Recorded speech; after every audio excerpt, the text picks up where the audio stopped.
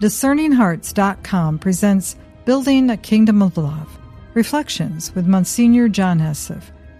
Msgr Esseff is a priest of the Diocese of Scranton, Pennsylvania. He has served as a retreat director and confessor to St. Teresa of Calcutta. He continues to offer direction and retreats for the Sisters of the Missionaries of Charity. Msgr Esseff encountered St. Padre Pio, who would become a spiritual father to him. He has lived in areas around the world, serving in the Pontifical Missions, a Catholic organization established by Pope St. John Paul II to bring the good news to the world, especially to the poor.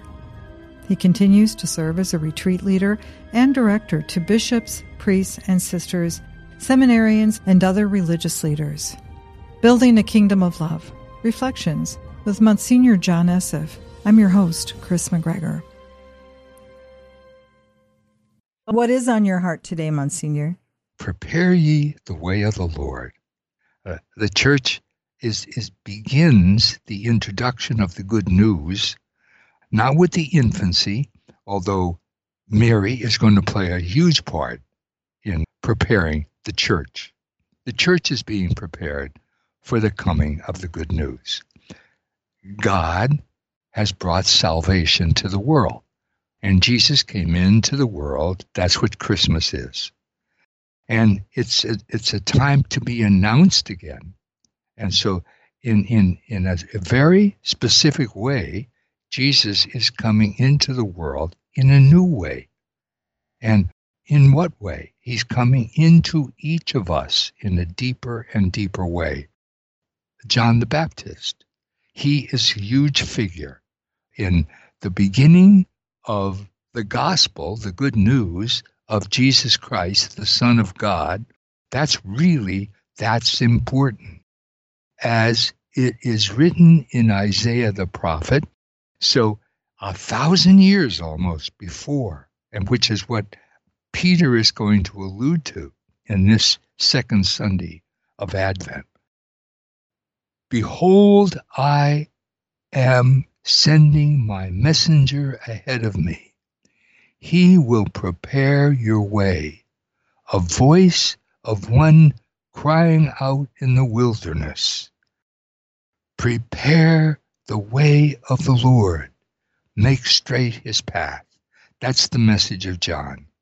And so that's what the church is using to announce the good news.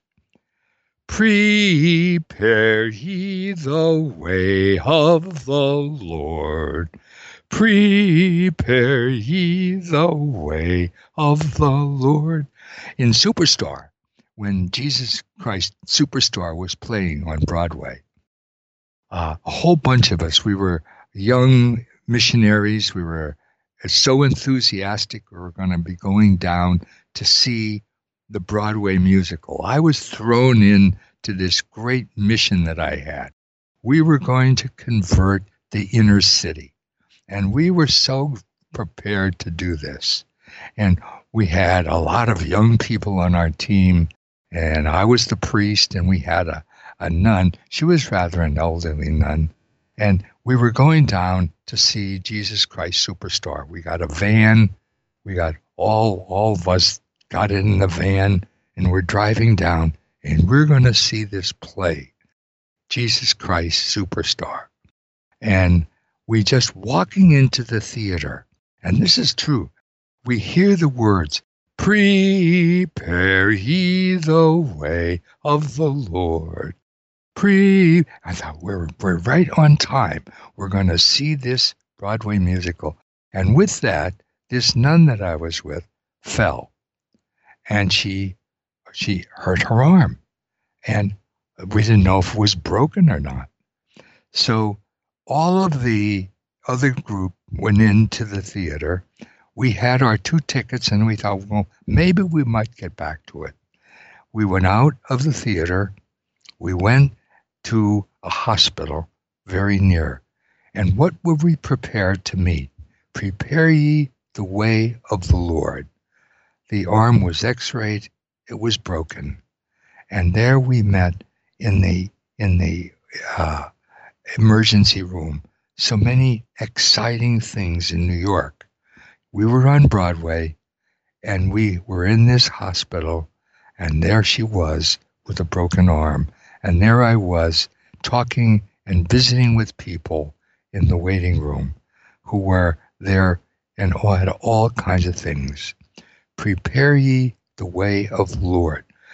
You are going to meet Jesus, who is the superstar. That's what John is talking about. So many times we are not hopefully, we are not going to do what John did. John preached a baptism of repentance of sin. That is not what we're supposed to do. What are we supposed to do? We're supposed to do what he asked us to do. He gave the message. He gives us the message. I am coming after him. He comes before me. I am not worthy to loosen the thong on his sandal. I have baptized you with water. He will baptize you with the Holy Spirit. That Jesus has come. He came, he died on the cross. He suffered and died and rose. He went back to heaven. That Jesus sent the Holy Spirit on me. That's the message. He sent the Holy Spirit on you. That's the message. What is this Christmas all about?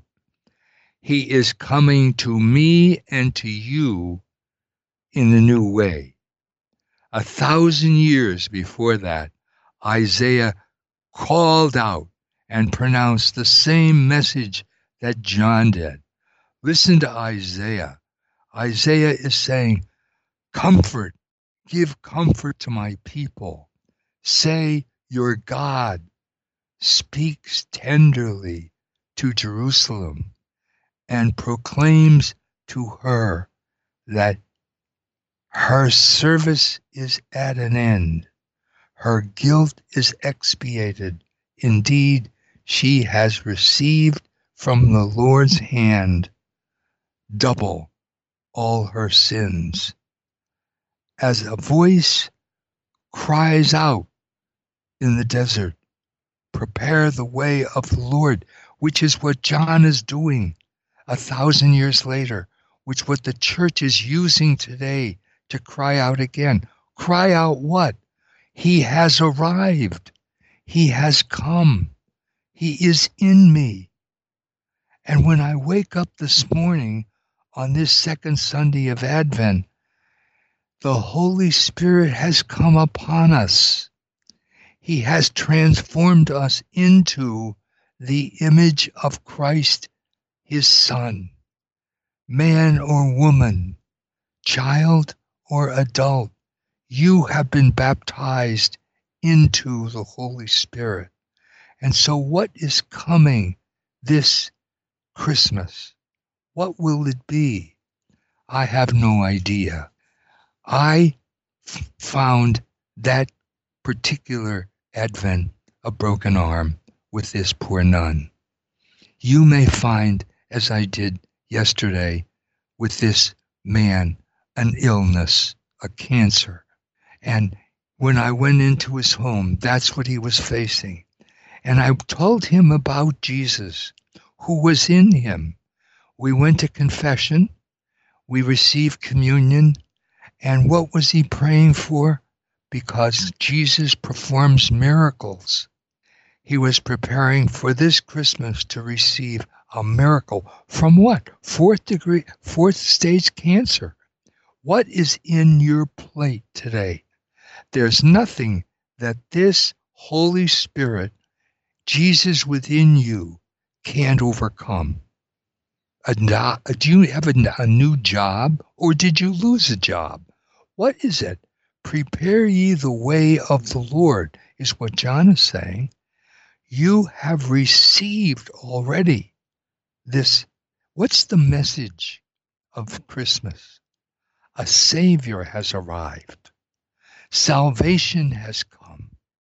The Savior is here. The Savior is the Savior. What needs to be proclaimed this Christmas? Salvation.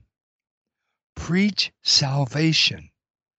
The good news is that the good news is here. The one who really helps us, as nothing else that I know of, this marvelous voice of Peter. Do not ignore this one fact, Peter says, beloved, that with the Lord, one day is like 1,000 years, and 1,000 years like one day. So what's Isaiah? So what's John the Baptist? They're 1,000 years apart. And now we have 2,000 years since we heard both their voices. The church is still using them to tell us what? That God is already in us, since the Lord has already arrived. The Lord does not delay his promise, as some regard delay, but he is patient with you, not wishing that any should perish, but that all should come to repentance. But the day of the Lord will come like a thief, and then the heavens will pass away with a mighty roar, and the elements will be dissolved by fire, and the earth and everything in it will be found out. Since everything is to be dissolved in this way, what sort of person ought you to be? Listen, conducting yourselves in holiness. That's who you are. That's who I am. You and I are filled with God. Holiness is in us. Devotion, waiting for and hastening this coming, the day of God, because of which the heavens will be dissolved in flames and the elements melted away by fire. We are not afraid of anything, nothing, because this world in which we live is passing away. Every day that we live in it in a way that we are filled with all the grace and holiness of God. What Peter is saying to us is, you have been made holy by the Holy Spirit. You have been saved. You have received salvation. The message that John was sent to give was that the messenger, that's all I am, for this one who is coming, whom I am not worthy to even to unlash his sandals. That messenger has come and brought salvation to the world. And oh my God, what salvation he's brought. He has given himself to us. The Father sent him to save us. How? By becoming one with us. To redeem us, he has sent his only begotten Son to come down to this little earth of ours. Salvation has come to the entire world. Preach salvation. Preach redemption. Preach the truth, and the truth will set us free. We have been given a new life. The sinfulness that has given to us by Adam and Eve, which we have all been injected with, Now, if you go back to that, Peter says in his same epistle, it's like a dog going back to his own vomit. You have had enough of that. It's not as if this is a new thing that you are now taken in. All through the ages that has happened. All the history of mankind, that's an old story. Sin is an old story. Newness is the new story. Holiness, you have been baptized. Preach this truth. I have come into the world, Jesus says, to save you. And the salvation is that I am the Savior. That's my name, Jesus. I have come into you. When you wake up in the morning on this second Sunday of Advent, I am in you. You are in me. What I have done, you will do, and even greater things. I am within you. You are me. I am you. By your baptism, by your confirmation, by your marriage, by your ordination. And if you need and you have fallen back into that vomit of sin, go to confession. That's to return. You're not going to give yourself salvation. I will give it to you. I long to give it to you. There's nothing you can do to redeem yourself. I have done it all. Salvation comes from me. Grace comes from me. I am your Savior, your Lord. I, by my love, have given myself to you. What can you bring me? We've been a whole year, and it just seems as if we spend it almost, when I keep hearing preachers who are not preaching this great truth, when I keep hearing the message about, oh, you have to go to repent, you don't have to do anything. You have to let him do it. What do you bring if you have this to bring? Your misery. Your misery is met by his mercy. It's his love. It's his longing for you. It's the burning heart of Jesus within you that's calling you back to union with him. It is I who am your Savior. I who long to be one with you. You and I are one. As the Father has loved me, so I have loved you. And I love you. You may not love yourself this morning on this day of Advent, but I love you.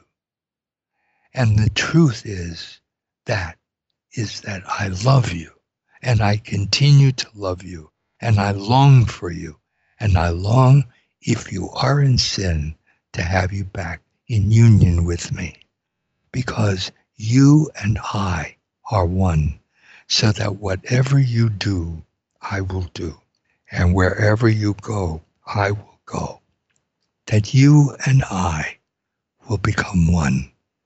Holiness is what we have been called into, and salvation. Monsignor? Yes? We really have to prepare ourselves for that type of encounter, don't we? Not only prepare ourselves, but prepare in a loving way those around us to receive that message. And it doesn't come with a stick. It comes with a loving encouragement, doesn't it? That's it. Once I begin to realize, Chris, that it's my misery that yearns for his mercy, that all I'm going to bring him is that which he longs for. He looks at me as he has looked at all mankind. We Christians have been looked at with such love and intimacy that he longs for us to be one with him, so that he and I can be one, as the Father is one. The longing of the eternal God, and that's the truth. The longing that the Father has for the Son is he is the Son that is the only begotten of God, and he's been from all eternity. What must that fire be that we're talking about here with regard to the world that Peter's talking about? That fire is nothing in comparison to the fire of the divine love, the Father for the Son, and the Son. That fire is the Holy Spirit. That fire is what he gave us to preach, that he came to give us the Holy Spirit. When John stood back and saw the Holy Spirit descend upon this person, and he heard the Father, "This is my beloved Son, and this is here on earth," the Trinity.